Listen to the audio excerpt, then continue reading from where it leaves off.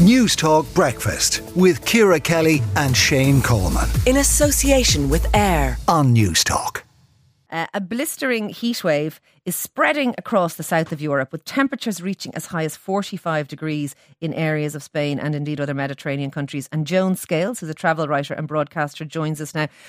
Joan, this is bad news, isn't it, for people going on their holidays? Because these levels of temperatures are not enjoyable. This isn't lying in the sun temperature. If it's 45 degrees, this is staying in the shade or staying indoors and turning on the aircon. It certainly is. Good morning, Ciara, and thanks for having me on. It's not good news at all. Of course, it's high season. It's holiday time for everybody, mainly for families, of course. This heatwave, would you believe it, has a name. It's called Cerberus.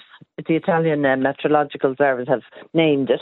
It's after the three-headed god in Dante's Inferno.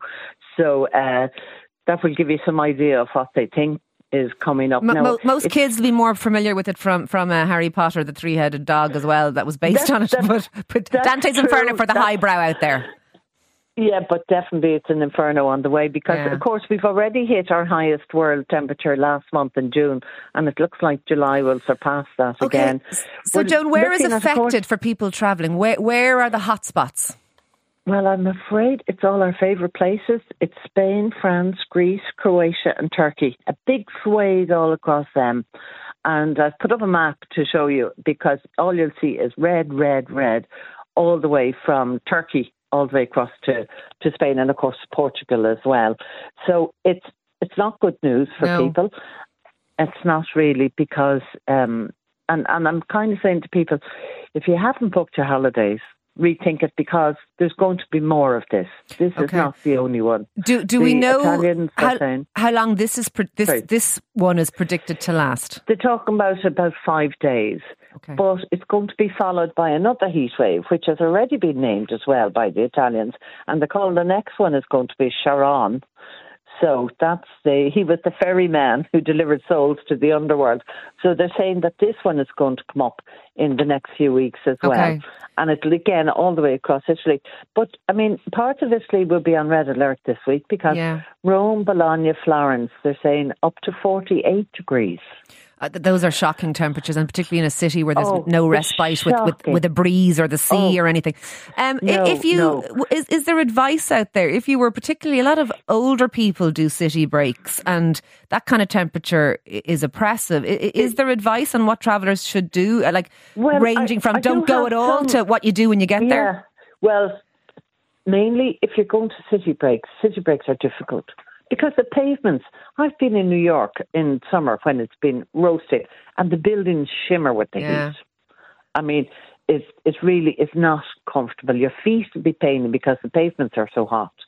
So city breaks are difficult, particularly if you're not near a water body, you know, because definitely the temperatures are cooler by the sea and by rivers. So you do get that, it does help a bit. Okay. But most of us will be going on family holidays, and I'm really saying to people, be super careful for your children. Yeah. So is there signs of dehydration? Advice? Yeah.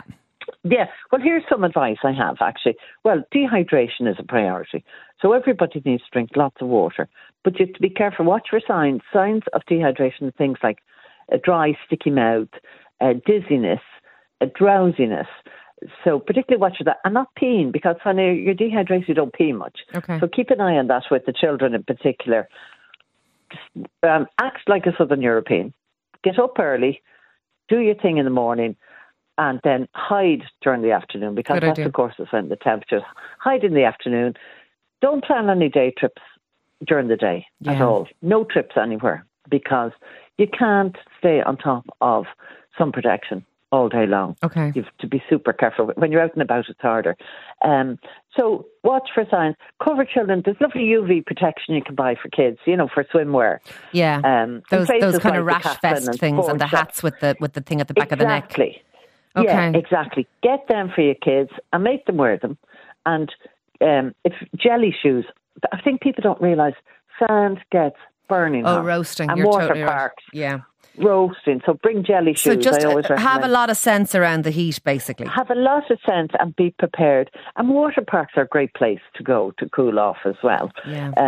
So just just be practical about what you do. Yeah. But of course, factor 50 and hats Absolutely. for everybody. Look, thank you, as Joan, well. for speaking to us. We do appreciate it. That's Joan Scales, their travel writer and broadcaster. And if you are travelling to anywhere in Southern Europe at the moment, do take care. That level of heat is not fun. It's actually dangerous. So watch yourself out there. It's unpleasantly hot.